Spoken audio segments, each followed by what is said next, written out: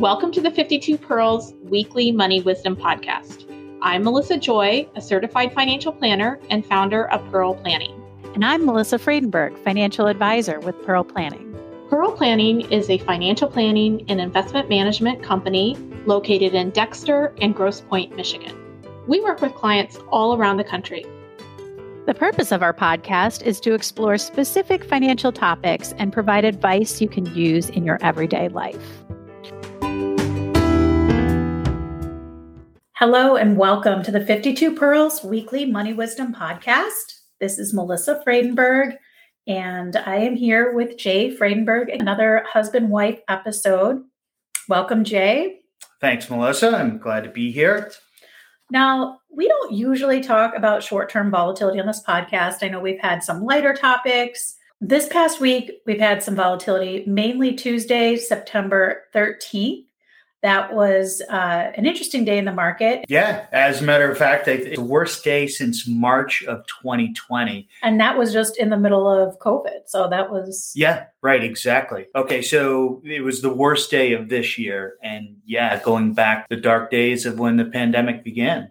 So worthy of a podcast. I mean, we're not panicking, but I just, in a brief look through the headlines as I was preparing for this podcast, it is, the headlines are scary. So if you're watching the news or even just scrolling Facebook, you're probably going to see some articles this week.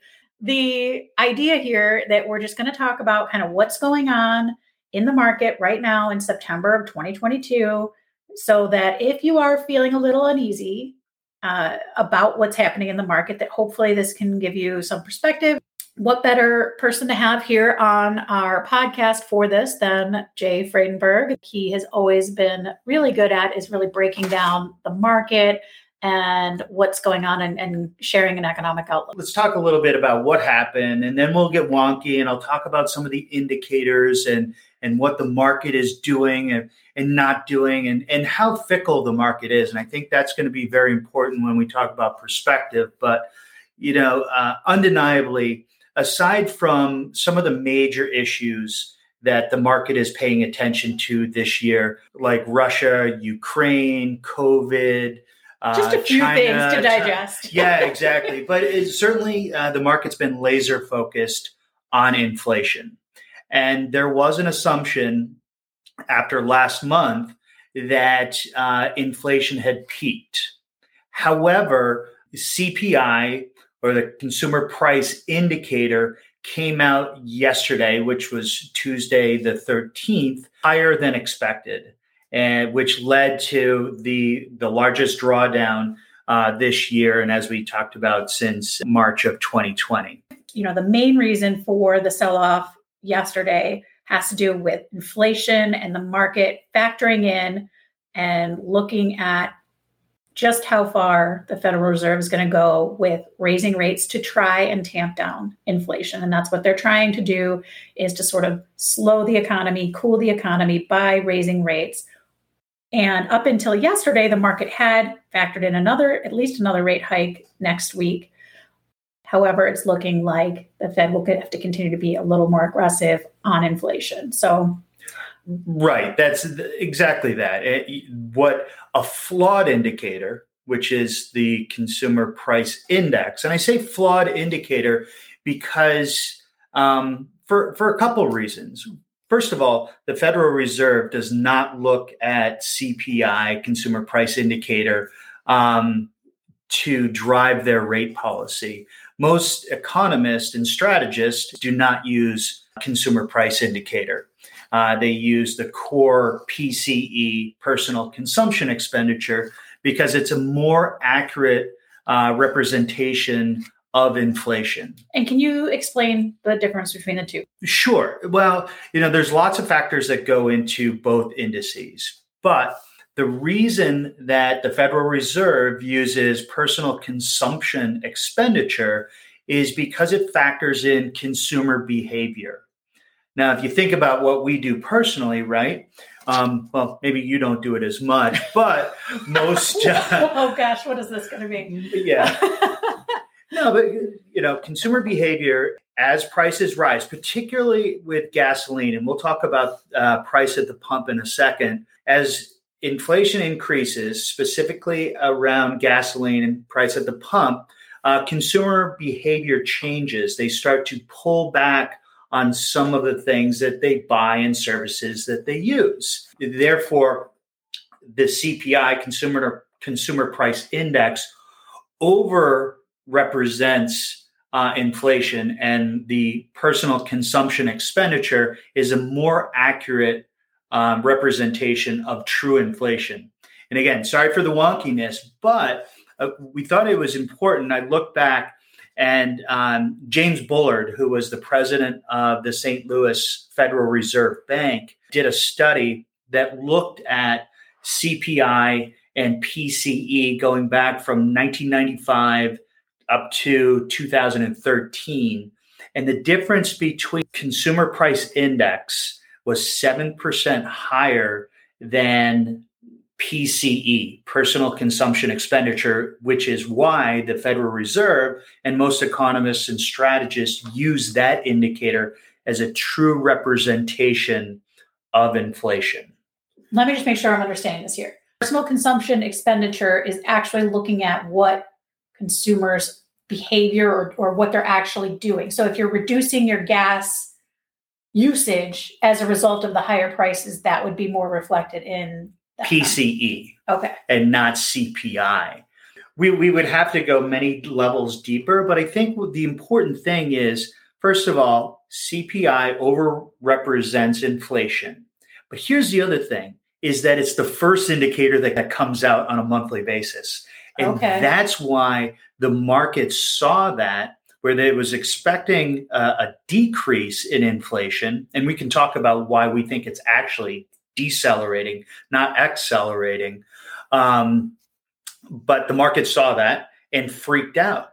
As a matter of fact, another indicator came out today, Wednesday, 14th, the producer price indicator.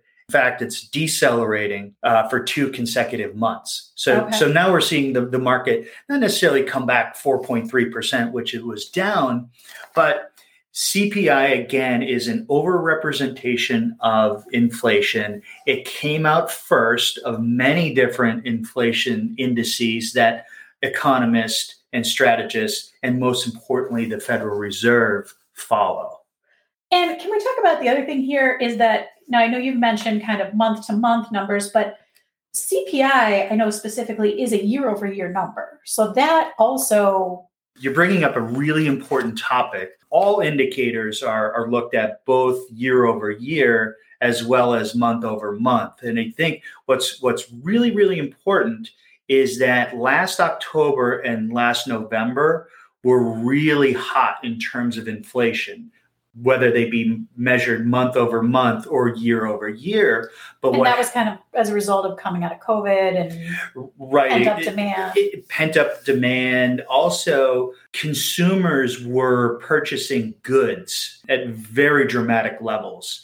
I mean, do you remember when we... I know I was.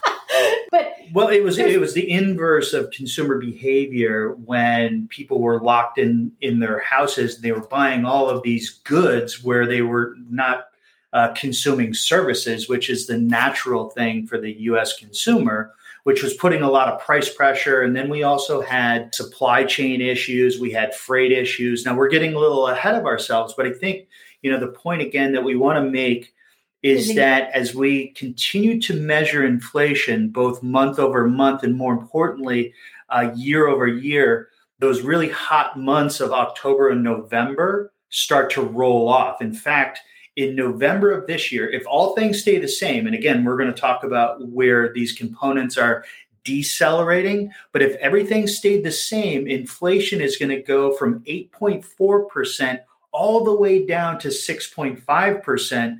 when October and November roll off. October and November of last year, a lot of people were getting their second shots or, boosters, if you will, getting ready for the holiday season. So I think that's where a lot of people that maybe weren't, going out with masks on or what have you, started really going out, as you mentioned, the services. So whether it's getting your hair done or going out to dinner or, all the things that you didn't do in the highs of COVID, that would be one of the reasons for those months being super hot. Oh, for sure. Yeah, revenge travel only really started over the last couple of months. And like the major drivers have been oil and gas, right? Supply chain issues, used cars, semiconductors, and then commodities across the board, really. So I think that's a great jumping off point to talk about what really hasn't been reflected in some of the inflation numbers that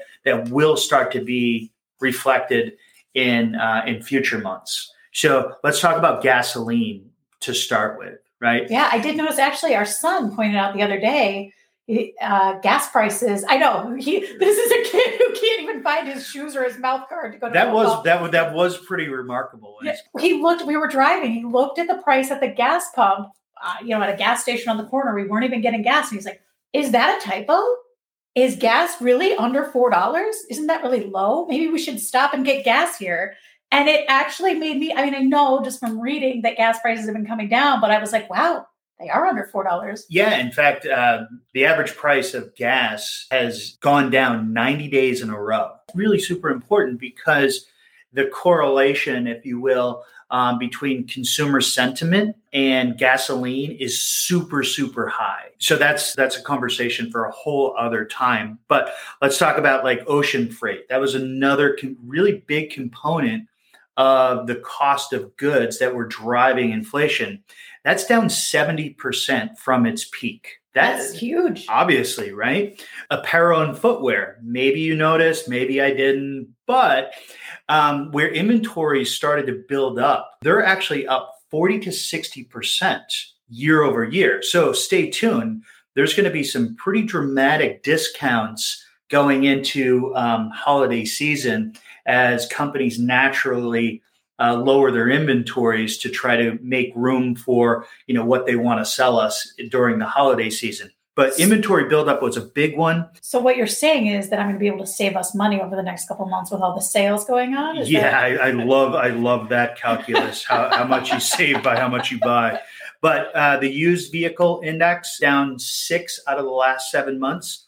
Oil is down 29%. Copper down 27%. And lumber, which is really a sore one for me because I built that stupid dock at the high point. Lumber down 67%. Wheat, corn, soybean down 32%, 13%, and 26% respectively. So again, and you think about how some of those things affect the everyday consumer, especially with lumber. A lot of people that were thinking about doing renovations held off because stuff got so expensive. So the cost of lumber goes down, and then the cost of construction, hopefully, falls in line with that. So those are really important. You may not be thinking about purchasing any copper anytime soon, but again, in a lot of the components of things that you buy every day, that is part of what's driving up the cost of some of these goods. Lagging indicators, correct. And going forward, these reduction in prices are going to start to be reflected in all of the goods that we buy. And again, back to what we talked about, the way it's calculated year over year, month over month. If all things stay the same, that CPI number is going to go from 8.4% down to 6.5. Once that year over year drops off the November, October of last year. Correct. And then when you start to factor in these deceleration in the prices of all of these things, we think it's probably going to be lower. But with that being said, inflation is still something that the Fed is laser focused on. Right. And it's still something that's affecting, anybody that goes grocery shopping this week knows that it's still something that we as a consumer are dealing with right now. So in no way are we saying that it's not a worry, but maybe the market sell-off yesterday due to the higher than expected CPI numbers may have been an overreaction. Yeah, you know what? I think that's a great segue into just how fickle the market can be. Just a few weeks ago, the market, and when we say the market, that's based on Fed futures contract. Fed futures contracts just a few weeks ago was anticipating or assuming that the Federal Reserve would actually cut rates by the back half of 2023. Now, considering what happened on Tuesday, that's an assumption that the Fed will go all the way to 4.3% with their rate hikes. where it was 3.7%. I know that's a lot of numbers, but I just want to kind of give an indication of how fickle the market can be. And, back to the second glass of wine during dinner last night, I don't want to say that days like yesterday are not unpleasant, but we're not traders, we're investors, right? We want to maintain a long-term perspective and just recognize that the market can swing very dramatically day over day. But historically, the best and worst days have always happened right next to each other. Yeah, we have a great piece on that, and I will link that in the show notes for this episode. But back to that second glass of wine after dinner last night, I wasn't too upset about the market. I mean, it definitely was like, wow, that's interesting. But it's always an indicator when the market has a really bad day. I get a text from my mother. And she goes, oh, that stock market, I don't know how you do it. So it's just funny as far as an indicator as to, emotions and the market. The point we want people to get from this is that one day is not going to change our outlook on investing as a whole. We're going to continue to see headline volatility, especially surrounding interest rates and the Fed and what different people in the Fed are saying or planning on doing. The stock market anticipates different rates, as Jay had mentioned, by the end of 2023. Overall, though, we want to focus on the long-term financial plan for each individual, as well as that longer-term investing. Because if you're talking about money that you're going to use in, third quarter of 23, probably shouldn't be invested in the stock market anyway. But that's a different topic for a different podcast episode. We're also here. If anybody wants to nerd out and really know what's going on, we're happy to have that conversation as well.